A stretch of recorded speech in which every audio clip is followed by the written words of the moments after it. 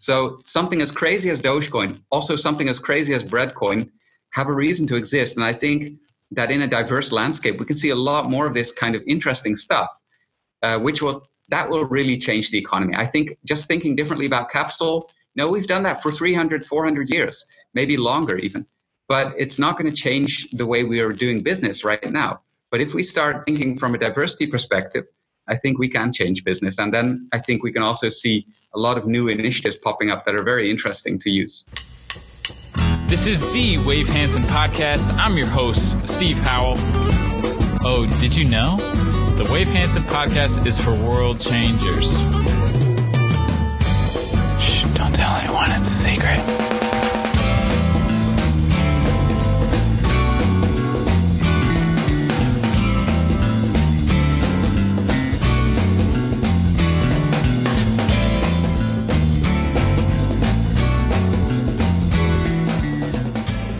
Distributed ledger technology is taking the world by storm.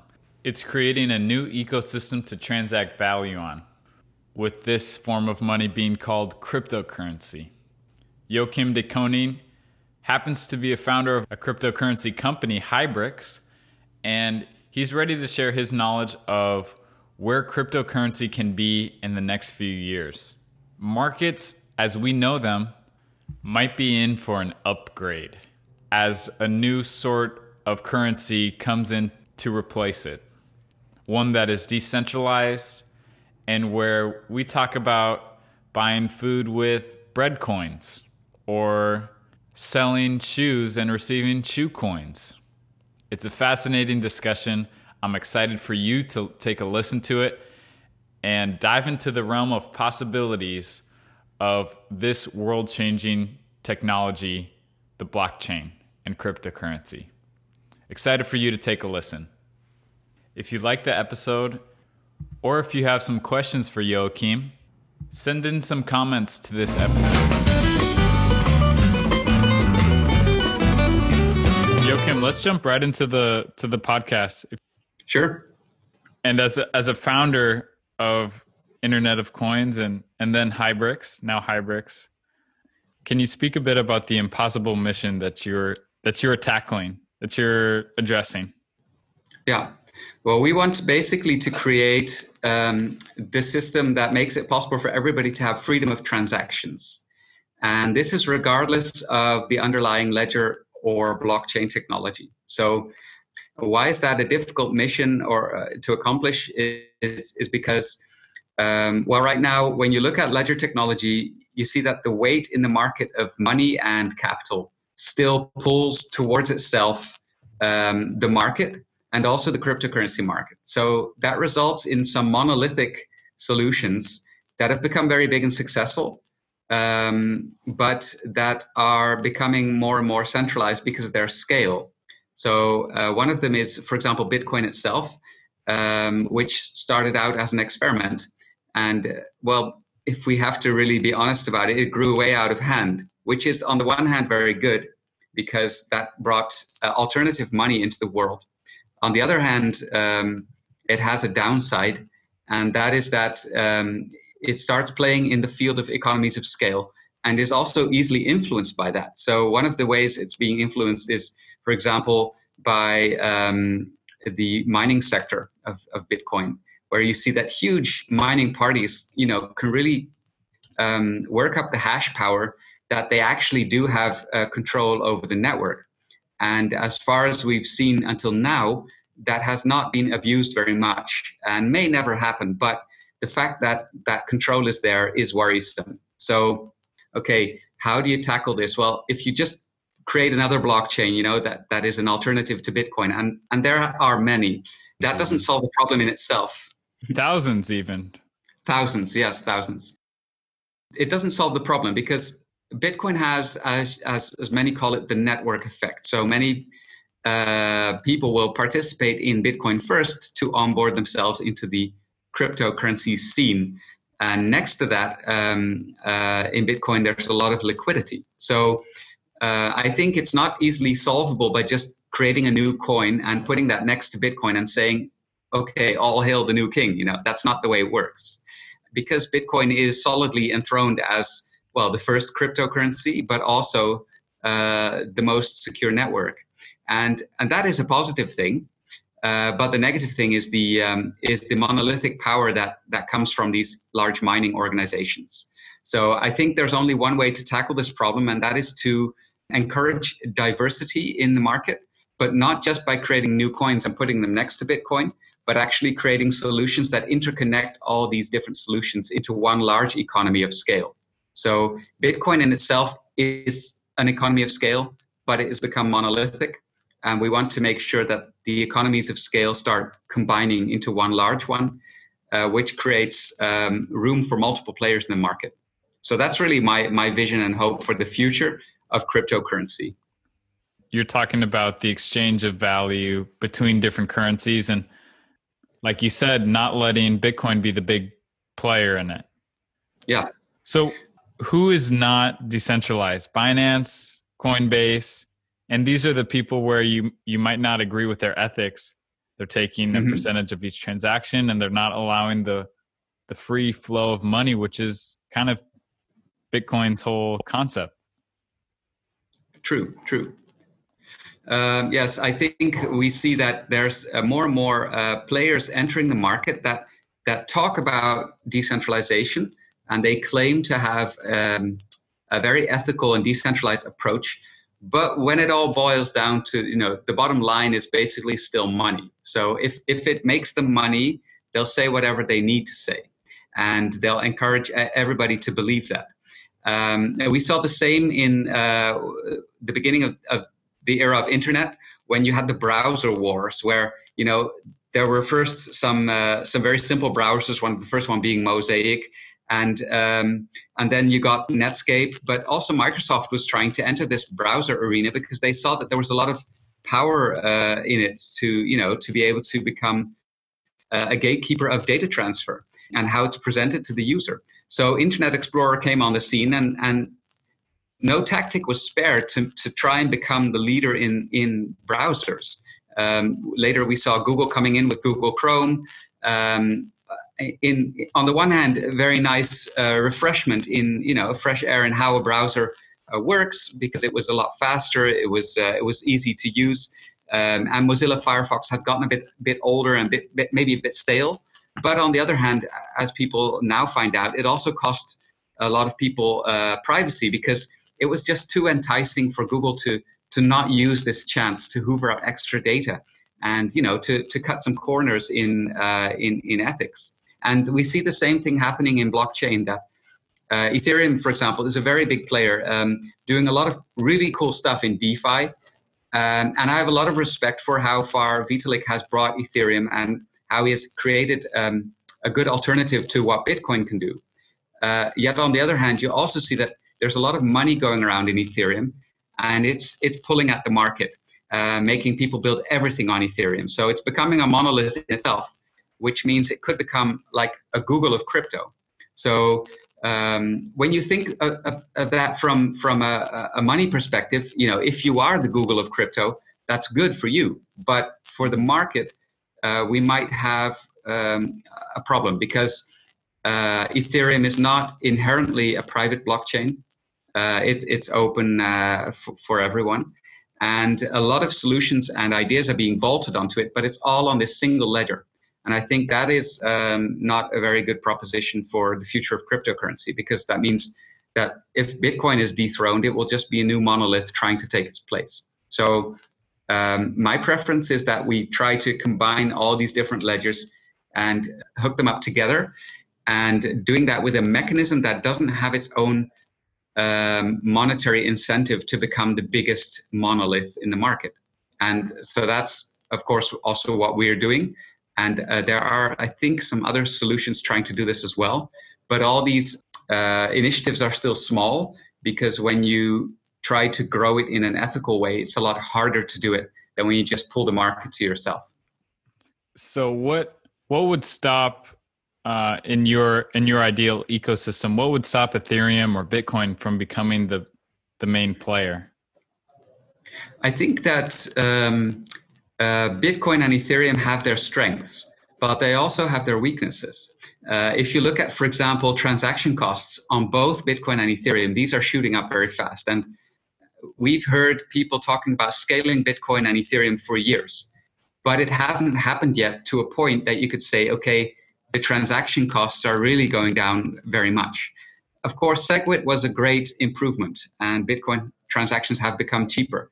But the Bitcoin ecosystem is still growing, and this blockchain that is Bitcoin is also growing.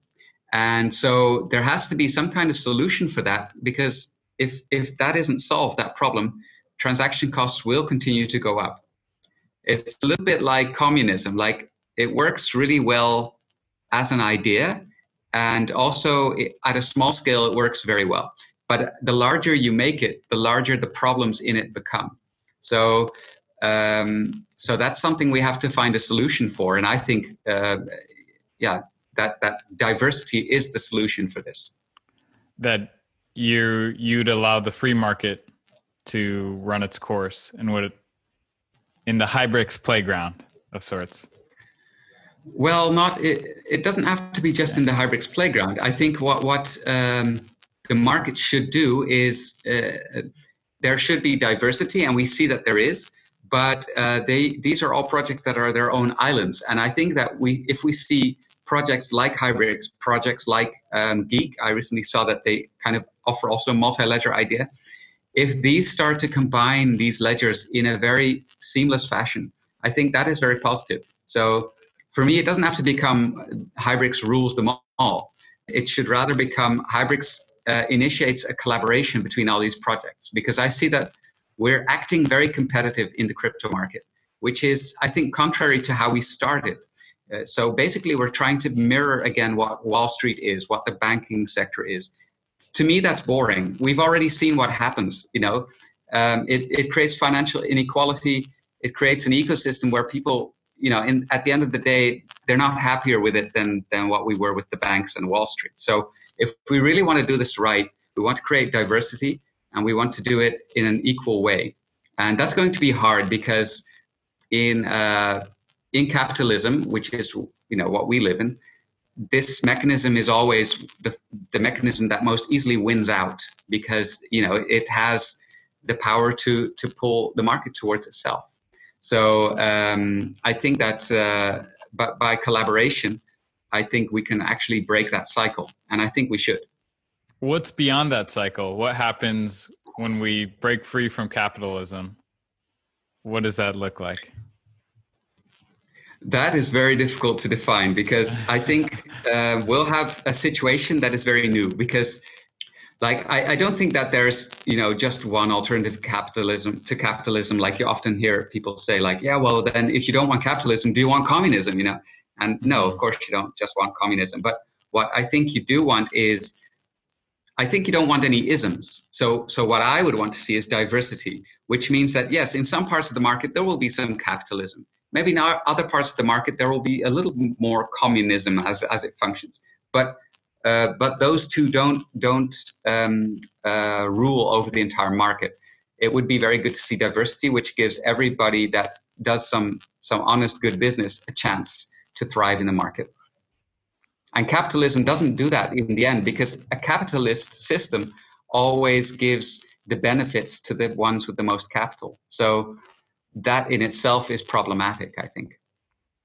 Now, would you have a redistribution of wealth of a universal basic income of some sorts, or a universal crypto income? If we could curb capitalism, we could actually do things like that. And I think we could also see forms of value, also units of value that are entirely different from a capital-based unit of value.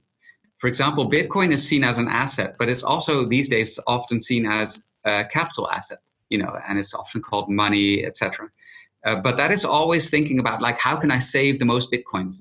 How can I stack my sats? That's one of those memes, stack your Satoshis. Yeah.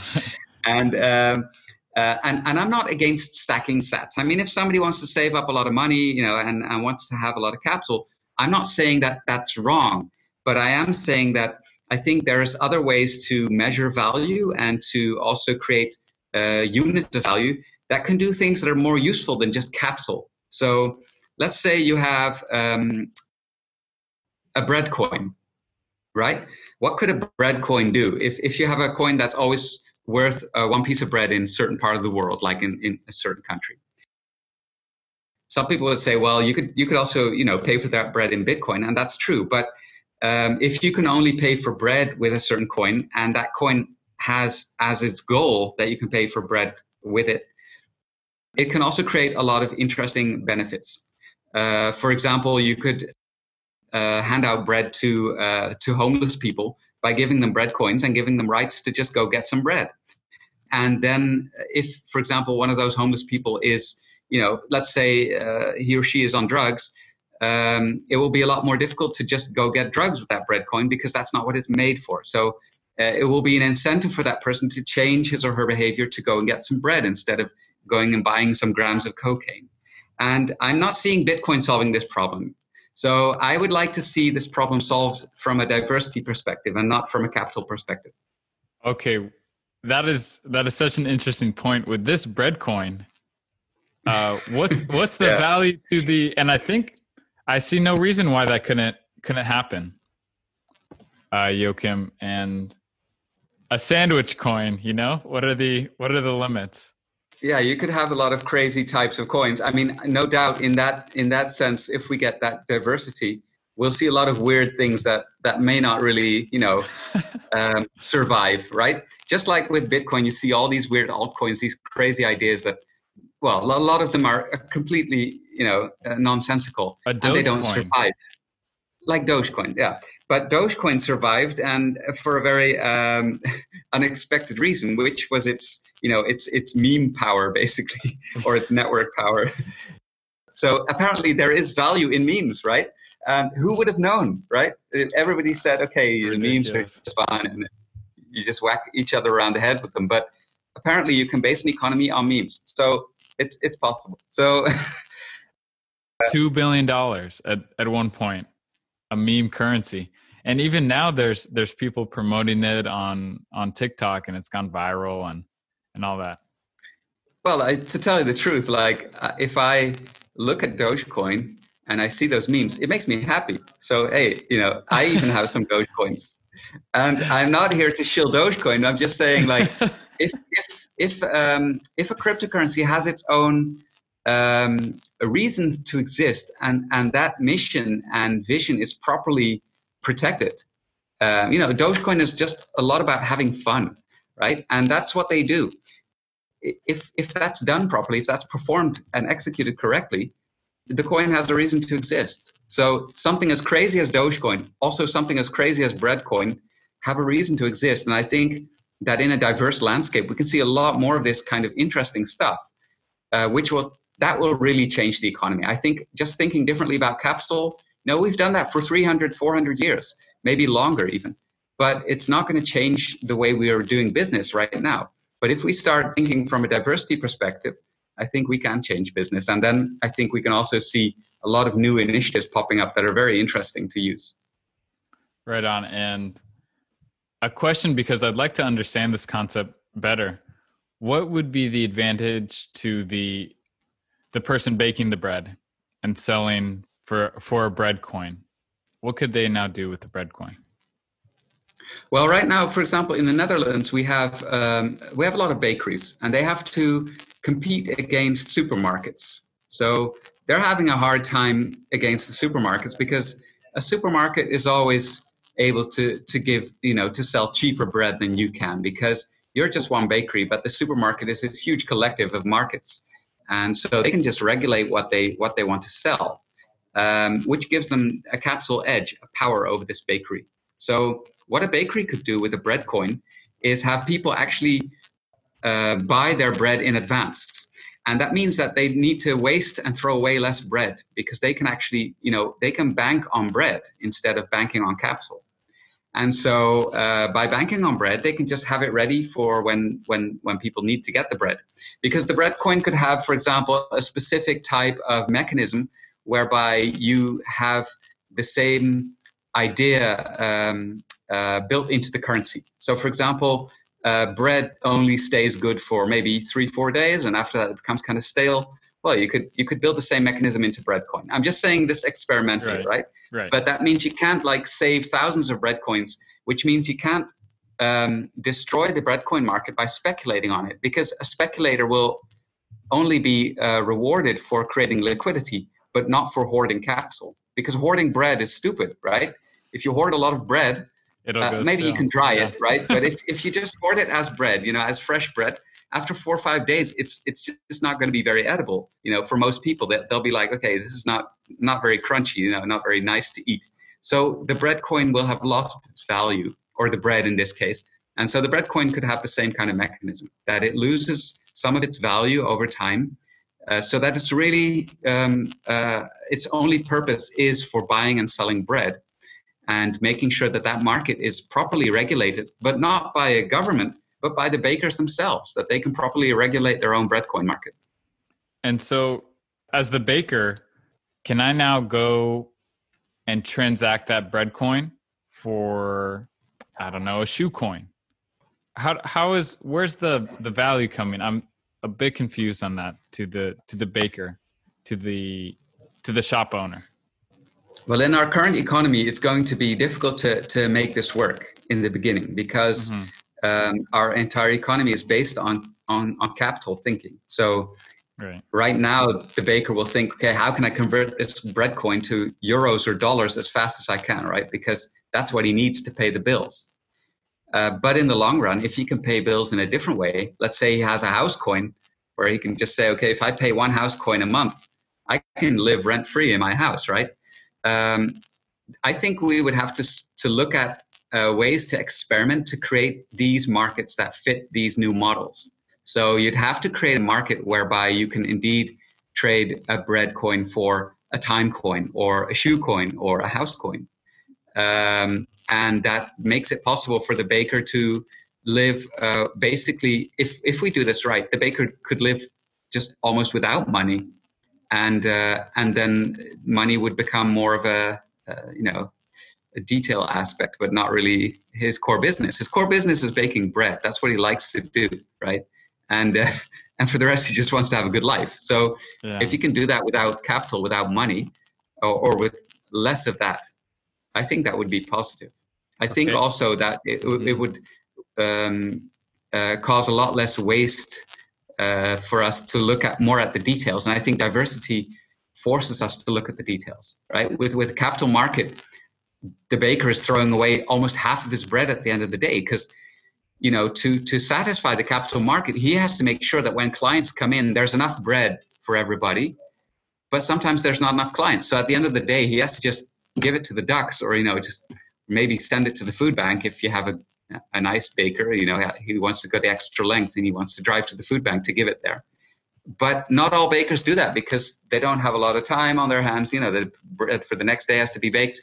So, and according to the law, they have to throw away a lot of the bread. So, but with a bread coin, you could say, okay, if the baker still has bread left over next day and it's 1 day old, the bread coins that are also 1 day old can still be used to pay for that bread, even though they are worth a little less. That bread will still be put to good use somehow. So you can start looking at ways to create a market that is not based on just capital, which is a very theoretical kind of thing compared to the real world, where sometimes types of capital like bread are not something you can keep indefinitely. Not everything is like gold. Not everything is like, paper money as it has functioned for a while. Of course, it inflates, but let's say it's relatively stable until now. There's an unlimited Federal Reserve amount. Yeah. I hear there's going to be a big party, right? Because everybody's getting free money, right? Yeah, pretty much. It's crazy. Yeah. It's like a dream, dude. No, but yeah, I think that's also a problem. Yeah, you can just I don't know for sure, but I thought the Federal Reserve was not actually a banking institution, but it was a private institution. It is. So that is, of course, also problematic. Like, I think banks are sneaky. I mean, we've seen that happen in Europe, where banks just, they trade in weapons and all kinds of sneaky stuff they're not supposed to do. But then the government finds out they did, and then they get whacked for it. And but in the what's States, a couple of billion when you made tens of billions? Exactly. You could just pay the bill, right? No problem. But in the States, the Federal Reserve is like I think a private institution or some kind of business. So I think that also gives a lot of other types of risk, because it's, I think, more difficult for the government to keep a business in check than an institutional bank that the government has a big say in. But it's debatable which one is best, because both of these mechanisms have their downsides. And I think in the long run, we'll see that both mechanisms don't work, because, once the fiat money system was decoupled from finite scarce resources, it started becoming a game of numbers. And that game of numbers is going to become, I think, a problem, because in a capital society, you either have to base your society on concepts of scarcity, or else it will not work in the long run. And we've seen many examples of that in history. So I do think that the capital market is in for a big shakeup because of trust issues. But maybe that's another subject for another time. But it's definitely going to be a problem, I think. Yeah, you could even say we're looking at an end stage capitalism. It was a test. I'm not sure what it was before that, what type of money system was used. I know the US dollar was linked to gold, and we went off the gold standard here in the US. And Nixon did that, I believe, or he signed it off. And and also in the Netherlands, we had our money supply issued based on the gold standard and the silver standard. Even coins in the Netherlands were made of silver for a long time, but eventually they stopped doing that because the market started to decouple from the money supply. And instead of saying, okay, this is a problem, how did this happen? It was just decided, okay, let's just decouple the whole thing altogether. And well, by inflating it every year, till now, it has kind of worked. But the question is, how long is this still going to work? So maybe it's going to be another 100 years, but it could also be very fast that things start to basically they could collapse. And I think that's a very big risk. I think it's a very dangerous game we're playing. So let me just say, I hope we have a smooth transition to a new idea. I think that would be better than some kind of revolution, because revolution often means blood in the streets, and I don't think anybody wants that. I think what we would like to see is maybe a silent revolution or a slow revolution where what is right now our money system slowly changes into something more solid, something more diverse, and something more real. Yeah, and almost like a barter system. Yeah, like a barter system, but then for the digital age. Mm-hmm. And I think we can do this because we have now created, the internet. We have now got methods of communication that are way beyond what we could do in the past, and they're almost free for a lot of people.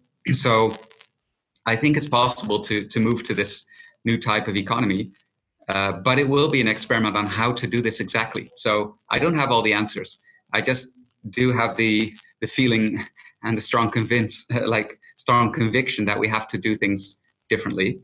And I think many of us in cryptocurrency have that same conviction. But the how is the question. And that's something we're all looking for. Right. Well, Joachim, here's to all the possibilities that could happen.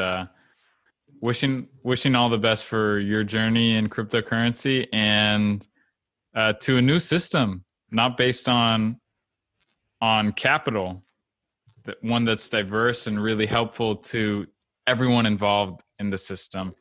That's what we're looking for, to provide value to each and every human. Absolutely. Yeah. Water cooler cheers to that. Cool.